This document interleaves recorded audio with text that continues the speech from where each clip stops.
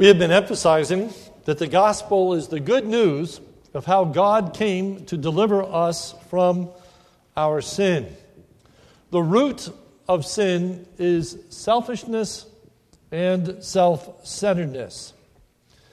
We have been stressing that Jesus taught the first and great commandment is that thou shalt love the Lord your God with all your heart and all your soul and all your mind. The second is like unto it. You shall love your neighbor as yourself. It is in those two commandments that Jesus said all of the law and the prophets hang. In other words, everything else in the Word of God is an explanation of what it means to love God with all our heart and all our soul and all our mind, and our brother as ourself. We fail, we have fallen short, and thus we need a Savior. We need a deliverer. Christ came to deliver us from sin and transform our relationship to God and others. As a result of being truly born again, we now love God and we love others. We saw that last week. A basis for loving others is the reality of Christ dying not just for ourselves, but for our brothers and sisters in Christ as well. Thus, we have a moral and ethical duty to love our brothers and sisters in Christ. That's where we concluded last week. Today, we want to further examine the exhortation to love one another. What does that mean? What does that look like? Our theme this morning is that the exhortation to love one another is an exhortation to a rugged commitment. Let me say that again. The exhortation to love one another is an exhortation to a rugged commitment. And before I go any further, I need to acknowledge that I am greatly indebted to Scott McKnight and his book entitled A Fellowship of Difference. That's D-I-F-F-E-R-N-T-S,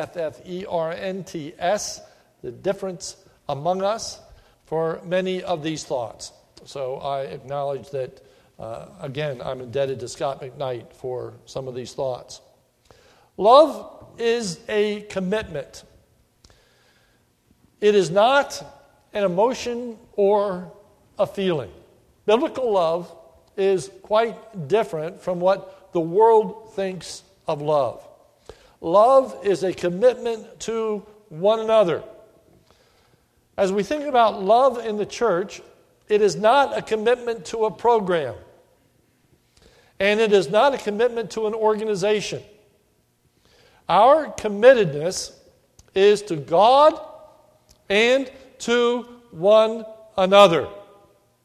The body of Christ, the family of God. The church is not to be viewed as an organization. It is to be likened unto a body or a family.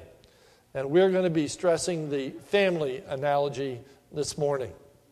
If you have a problem with the church, you have a problem with God's people. If you are upset with the church, you are upset with your brother or sister in Christ. The church is us this morning as a local church. Love is a rugged commitment. That is Scott McKnight's term, and I love that term, a rugged commitment. I thought the exact same line. I was going to say that love is a commitment. I think that is so clear in the Scripture. But he talks about a rugged commitment. It is an enduring commitment. Rugged because it has to persevere through hardships and difficulties. Many times people are very unrealistic about love.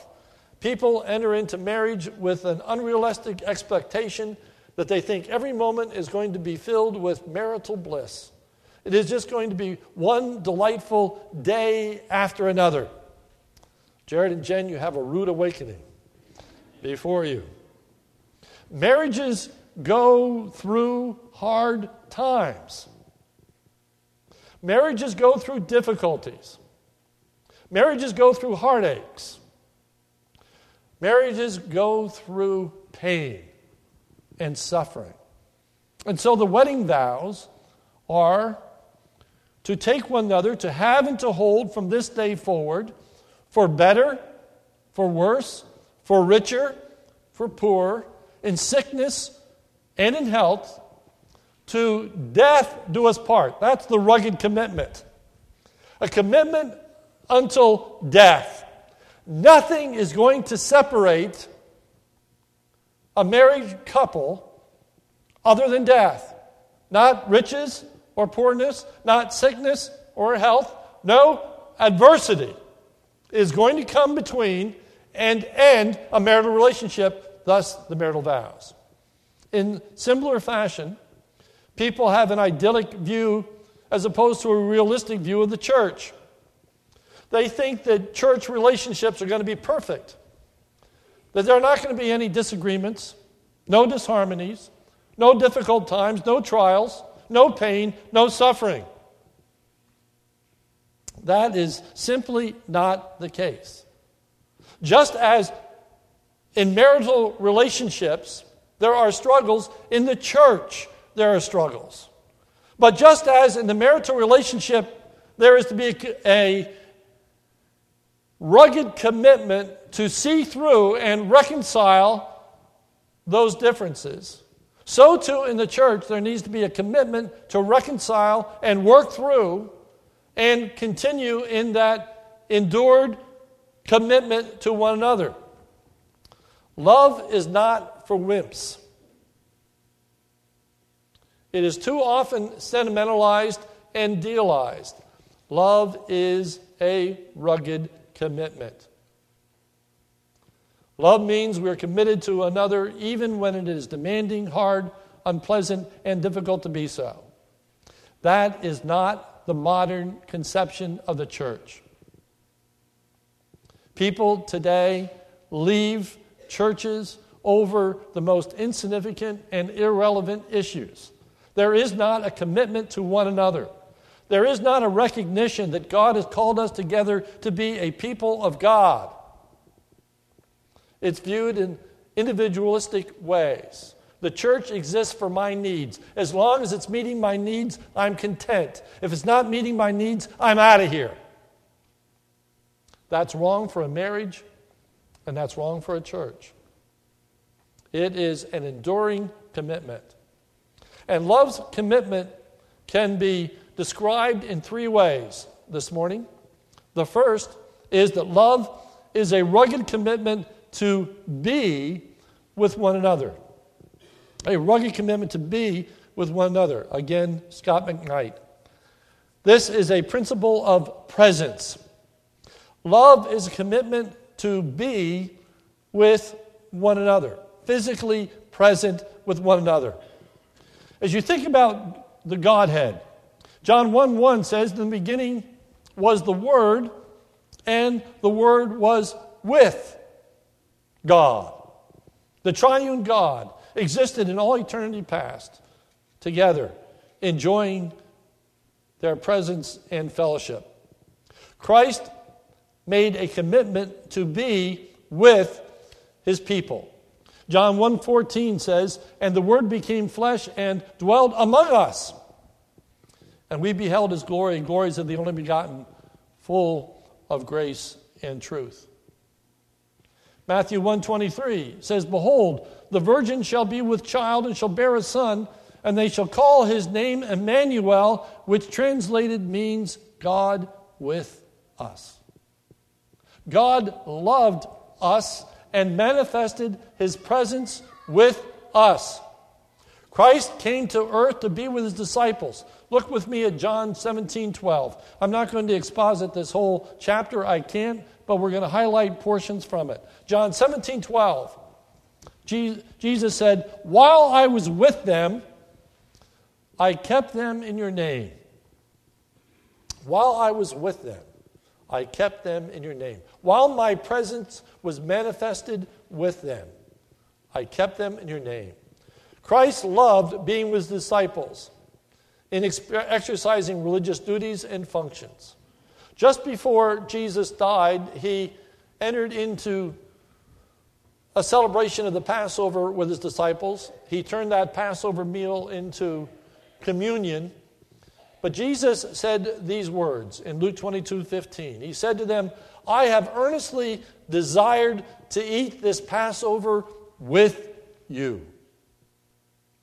I eagerly desired to eat this Passover with you. Not alone, with them. For this Passover had tremendous significance for the disciples. And Jesus couldn't wait to eat that Passover meal with his disciples. Christ prayed that his disciples would be with him in glory. Look at John 17:24. Father, I desire that they also, whom you have given me, may be with me where I am. That we would be with him where he is. It is God's design and purpose in salvation that we would be with him and each other for all eternity. Revelation 21:3. I heard a loud voice from the throne saying, behold, the dwelling place of God is with man. He will dwell with them, and they will be his people. And God himself will be with them. 3 times in one single verse. It's talking about God being with his people. Love is a rugged commitment to be with each other. Why do people get married? To be with each other. To spend their lives together. To experience the same things. To enjoy their fellowship, their communion. They want to be together. The church, that very word means called out ones. We are summoned as a people to be together. To be together. To be with each other. That has implications that goes far beyond the morning worship service. Far beyond Sunday school. Or even the Wednesday night prayer meetings. That's a start. But it's not the end. It is a matter of God's people wanting to be together. It is why we have the fellowship events that we do. It's why we have a campfire service. To create an opportunity for God's people to be together, to mingle, to talk, to get to know people that you don't know very well, to find out what makes people tick, to understand where the issues are in their life, what that you can pray for, how you can be a help to them. These opportunities of being together. One incredible opportunity that I would just put before you as a congregation is Pine Brook Bible Conference, the summer conference. We have a week where this year I think well over 100 people from our congregation are going to be at Pine Brook for a week together. What a unique opportunity. You play games together. You sit through services together. You don't have to cook meals. You can sit around tables. We see each other in a light that we never see each other in other circumstances. You will see me very different at Pine Brook than what you see me behind a pulpit. You get to know each other. Take advantage of these opportunities. They are what knit us into a family. It is in these shared experiences that we really begin to understand each other's needs and we can encourage one another. Secondly, love is a rugged commitment to be for one another. To be for one another. It is one thing to be with someone. It's quite another to be for someone. To be for someone is a principle of advocacy. To be for one is to be on their side. To be on their side. A commitment to help, to encourage, to be on their side. Christ was on the side of the disciples. Look with me at John chapter 17, verse 9. John 17, 9. He says, I am praying for them. Now these strong words. I am not praying for the world, but for those whom you have given me. It was a unique commitment of Christ to the disciples. So there can be no misunderstanding. He says, I am praying for them. I am not praying for the world. This high priestly prayer of John chapter 17 is uniquely for the people of God. In this passage, it is us against them. But not in an adversarial way, but it is a unique way in which Jesus is on our side. It was not just for the immediate disciples, however, that Jesus was for. Notice verse 20. I do not ask for these only, but also for those who will believe in me through their word. That's right down to us, the ensuing generations. Not just for the immediate disciples, but all of those disciples that would come by hearing the word of God as it's passed down through the generations. So it comes down to us as well. He was praying for us. The reason that Christ was on our side is because we belong to the Father. Notice verse 6. I have manifested your name to the people whom you gave me out of the world. Yours they were, and you gave them to me. Yours there were, and you gave them to me. Earlier, in John 17, verse 1 and 2, it says, when Jesus had spoken these words, he lifted up his eyes to heaven and said, Father, the hour has come. Glorify your Son, that your Son may glorify you, since you have given him authority over all flesh to give eternal life to all of whom you have given him. Look with me at John 17, 9. I am praying for them. I am not praying for the world, but for those whom you have given me. Why? For they are yours. For they are yours. It's a continuation of the idea that we saw last week, that Jesus Christ not only died for me, but he died for us. And we belong to God. And because we belong to God, therefore, we are on the same side. We are for one another.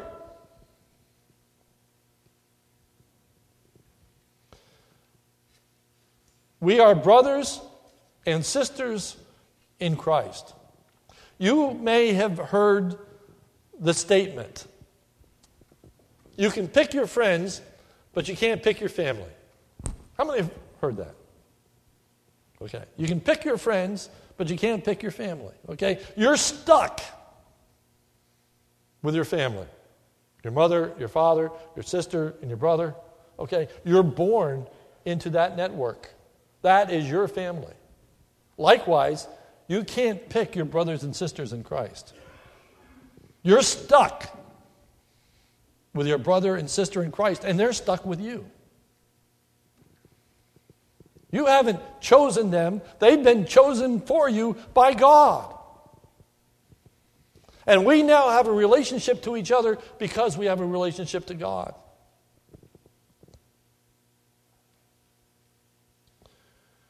There is a false unity.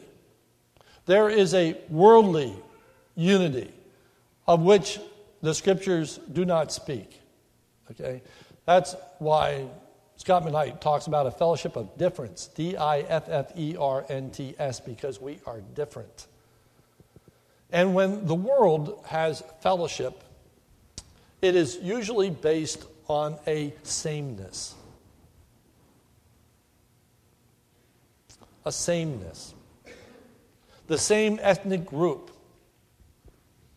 the same age group, the same interests, the same likes. So people join a baseball team because they all like baseball. Or they join a motorcycle club because they all enjoy riding a motorcycle. So often, even in churches, you will go and you'll see a church and they're a church of 30-somethings. Or they're a church of all gray-haired people. Or they're all Spanish. Or they're all Caucasian. Or they're all this. Or they're all that. But the body of Christ is different. We are unique. We are black. We are white. We are Hispanic. We are young. We are old. Galatians says this: there is neither Jew nor Greek. There is neither slave nor free. There is no male or female, for you are all one in Christ. The Scripture says that in Christ, these worldly differences don't matter. The great truth of the gospel was, in Ephesians chapter 2, that He has broken down the middle wall of the partition between Jew and Gentile. Two groups that hated each other, that wouldn't sit down to eat with each other, would now take communion with each other. It is to be a radical transformation of relationships. For our common bound is not motorcycles or baseball, but our common ground is a personal relationship to Jesus Christ. We are born again. And that is what unites us. And it trumps everything else. Nothing else matters other than the fact that we know the Lord Jesus Christ. God is on our side. Turn with me to Romans chapter 8, if you would.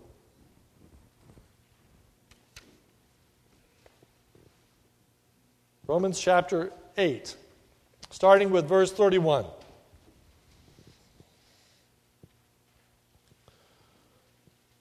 Romans 8:31. What shall we then say to these things? If God is for us, who can be against us?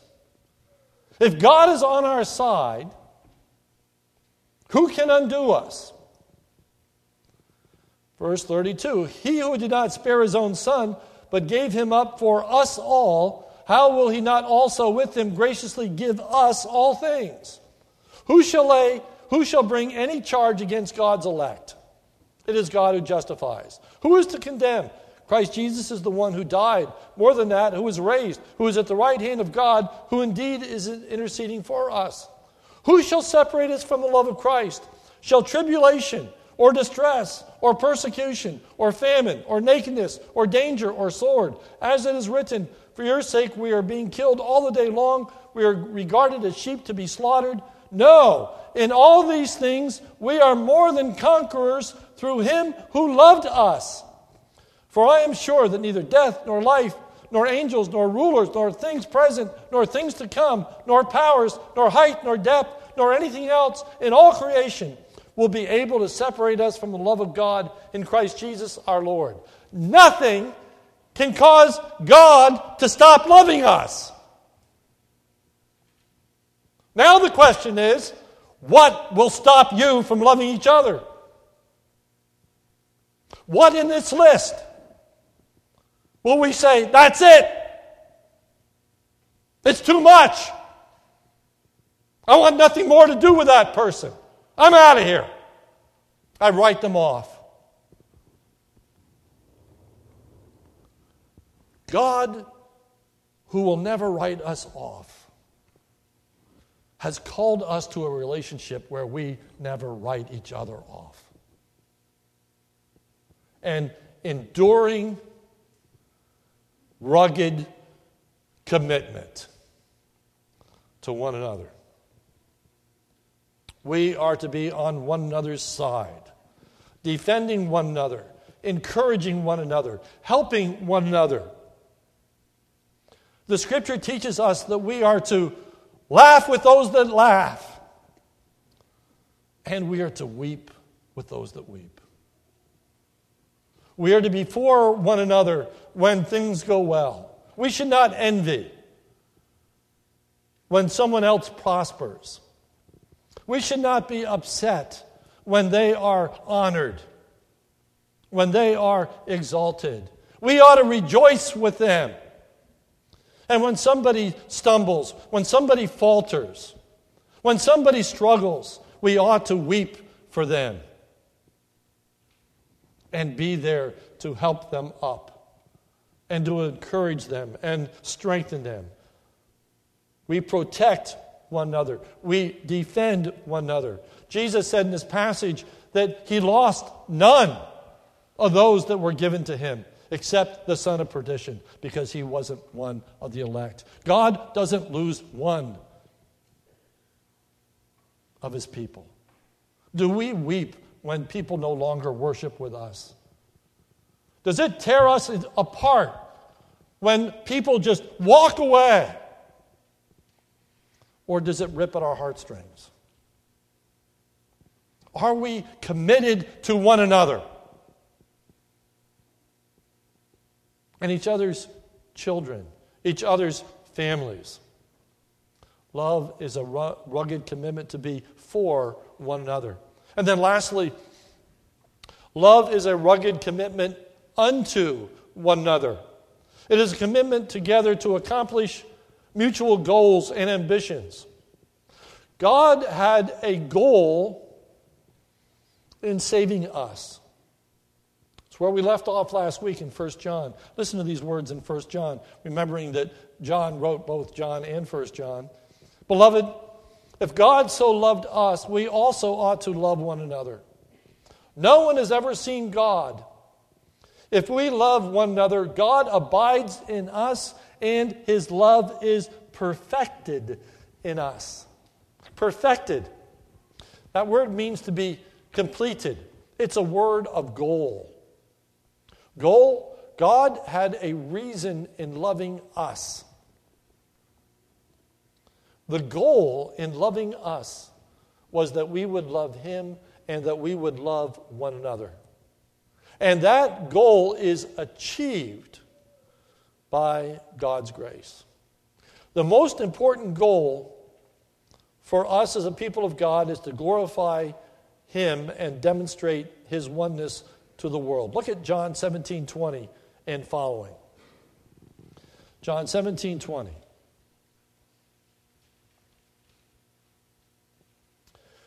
I do not ask for these alone, but also for those who will believe in me through their word. This is what he prays for, that they may all be one. Now these incredible words, just as you, Father, are in me and I in you, that they may also be in us, so that the world may believe that you have sent me.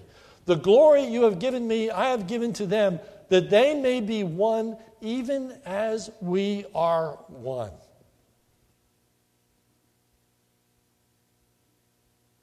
They would be one even as the Trinity is one. Verse 23, I in them, you in me, that they may become perfectly one. Perfectly one. It's the same word that's used in 1 John chapter 4, verse 11. Perfectly one. An indivisible oneness. Just as you cannot distinguish in the Godhead, God the Father, God the Son, God the Holy Spirit, that they are indivisibly one. A oneness that we can't even explain. Who can explain the Trinity? But that perfect union is to be reflected in our love for each other. The challenge is to display the union of the Godhead, the indivisible union of the Godhead in our relationship, that nothing will separate us. Nothing. will separate us.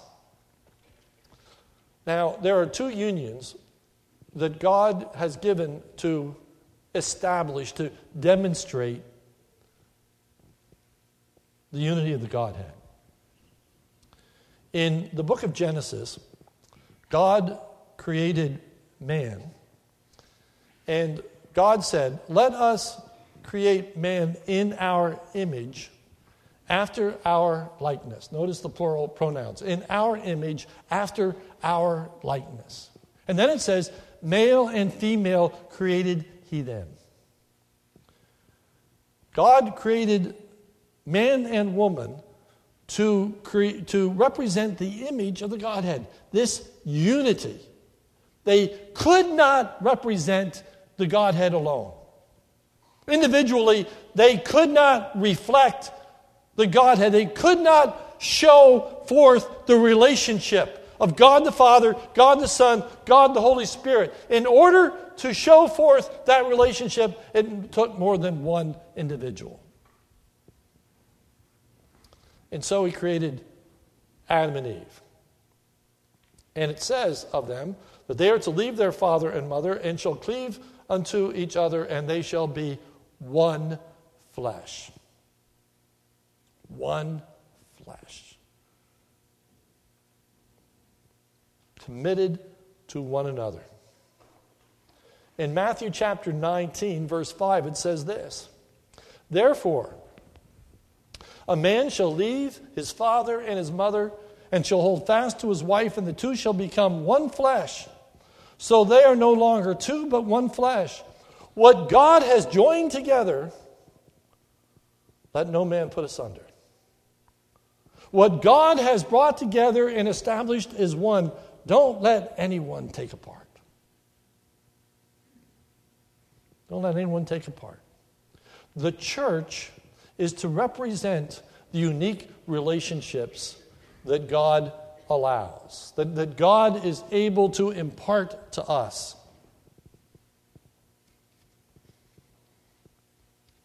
The world knows nothing of this kind of love. Our marital union is to represent the relationship of Christ in the church. Ephesians chapter 5. Nothing can separate the church from Christ's love. That's what's to be represented in our marriages. People, you know what's wrong with living together? You say, well, it violates God's word. Yes, it does. But what is wrong with living together? It's void of the commitment. It's void of that commitment that we will be together till death do us part. It is void of a relationship that demonstrates the love of the Godhead, that is indivisible for all eternity, and a love that has been shown to us that we would dwell with Him forever and ever. Our world talks about love, but they don't understand commitment. They don't understand the hardship. They don't understand the difficulty. They don't understand the sacrifice.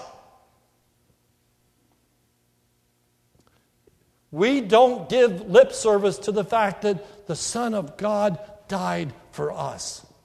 You can't get more committed than that.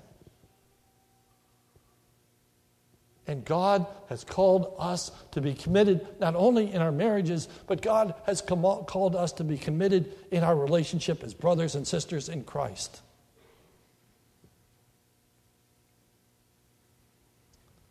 And so we are to be with each other no matter what. Rooting each other on, cheering each other on. And we find out that the goal is to reveal the person of God. Notice John 17:20 and following. "I do not ask for these only, but also for those who will believe in me through their word, that they may also be one, just as you, Father, are in me and I in you, that they also may be in us, so that the world may believe that you have sent me. The glory you have given me, I have given to them, that they may be one, even as we are, I and them and you and me, that they may become perfectly one. Now these words, so that the world may know that you sent me and love them even as you have loved me.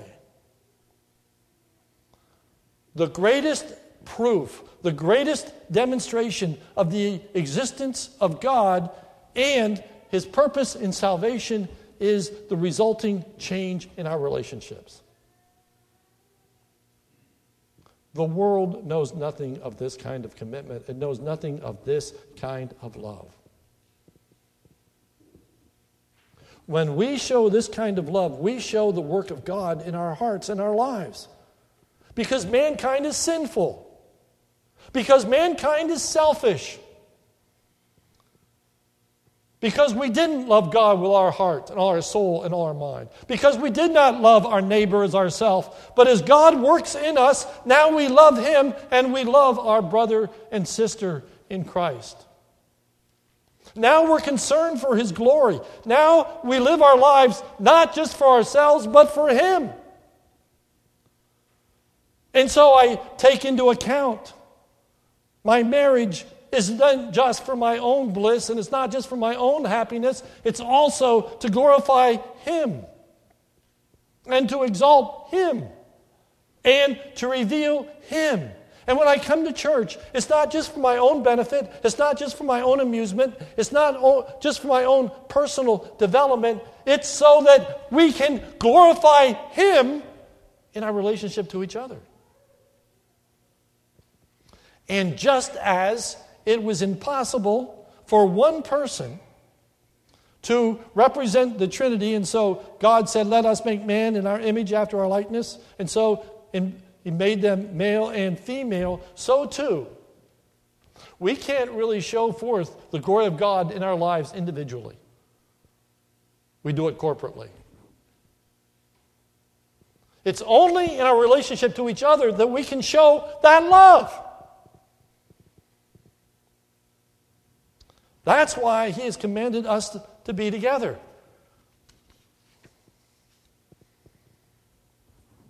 It is that rugged commitment that shows and demonstrates the work of God. The world longs for the love that is described in the Scriptures. People desperately seek love. There is nothing that the world talks about more than love. There is nothing more that the world professes than love. And there's nothing that the world trivializes more than love. If you'd put the screen down, please. I'd like you to watch a commercial. It's an old commercial, but I think most of you have seen it. But I just want to show the way in which the world trivializes love. A love that they long for, a love that they desire.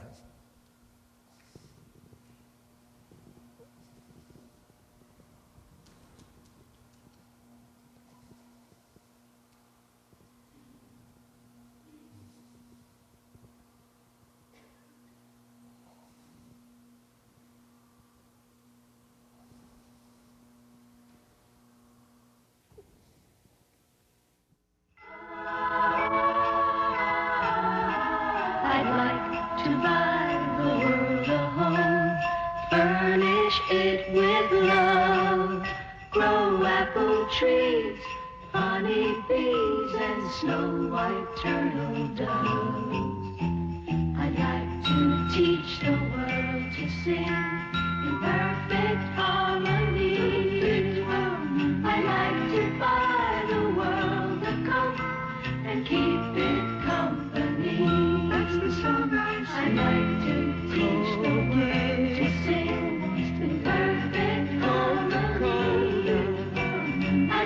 To buy the world a coat and keep it company.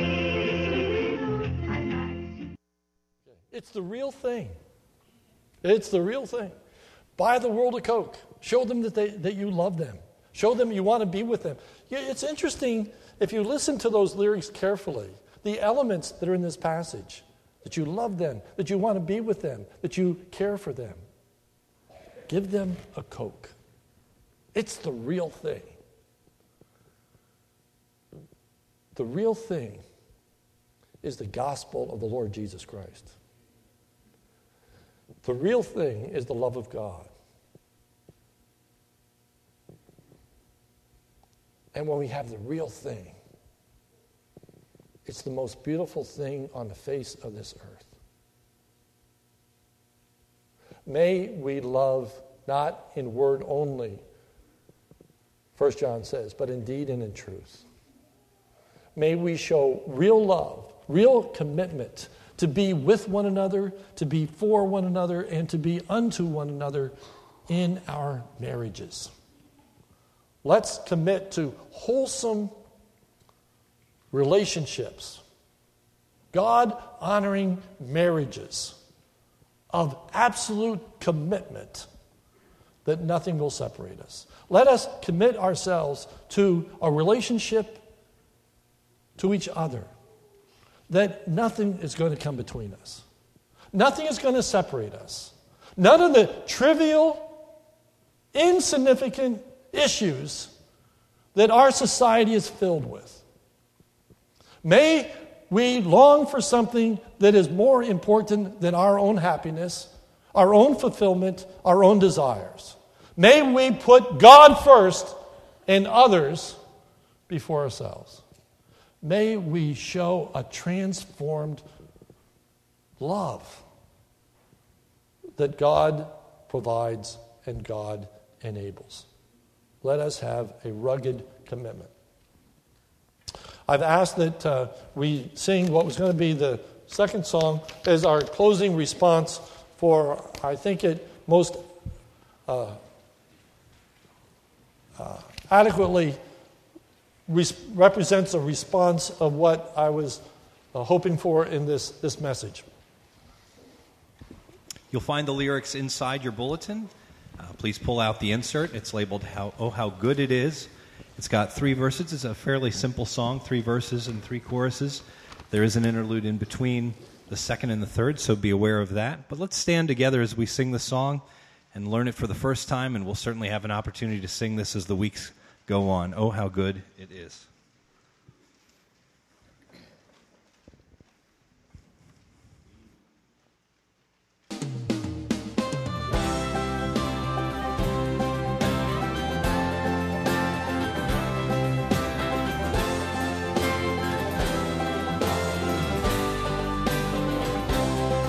Oh, how good it is when the family of God dwells together in spirit, in faith and unity, where the bonds of peace, of acceptance and love are the fruit of His presence here among us. So with one voice we'll sing to the Lord, and with one heart we'll live out His word till the whole world sees the Redeemer has come, for He dwells in the presence of His people. Verse 2. Oh, how good it is on this journey we share to rejoice with the happy and weep with those who mourn. For the weak find strength, the afflicted find grace when we offer the blessing of belonging. So with one voice we'll sing to the Lord, and with one heart we'll live out His word till the whole world sees the Redeemer has come, for He dwells in the presence of His people.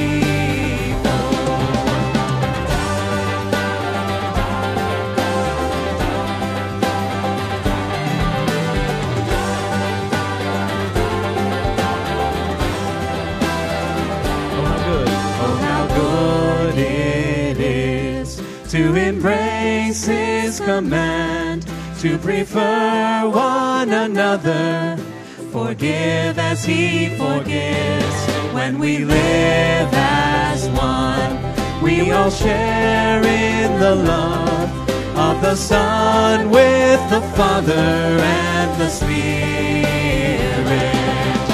So with one voice we'll sing to the Lord, and with one heart we'll live out His word till the whole world sees the Redeemer has come, for He dwells in the presence of His people.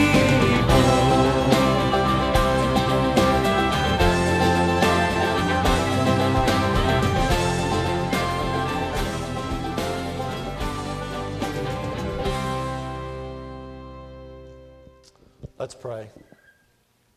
God the Father, God the Son, and God the Holy Spirit, we are thankful for your presence. We rejoice in your promise that where two or three are gathered together, there are you in the midst. We are thankful, O God, for bringing us together, for dying for us, for choosing us before the foundation of the world, for establishing us in your body as the people of God. O Lord, may our hearts be committed to you and to one another. May there be purpose in our relationships. O God, be pleased to show forth your power, your redeeming work, how that you can change our hearts of selfishness and self-centeredness into hearts that want to glorify you and to love one another. Oh Lord, help us to see that there is nothing that glorifies you like that spirit of sacrifice as we encourage and help one another to grow in grace and knowledge of the Lord Jesus Christ until one day we are going to stand before you in a perfect oneness, enjoying our relationship with you and with each other for all eternity, with no sin, no division, no heartache, no misery. Oh Lord, give us a glimpse, give us a hungering, give us a manifestation of that real, authentic love, even in our church this day. For it's in Jesus' name we pray. Amen.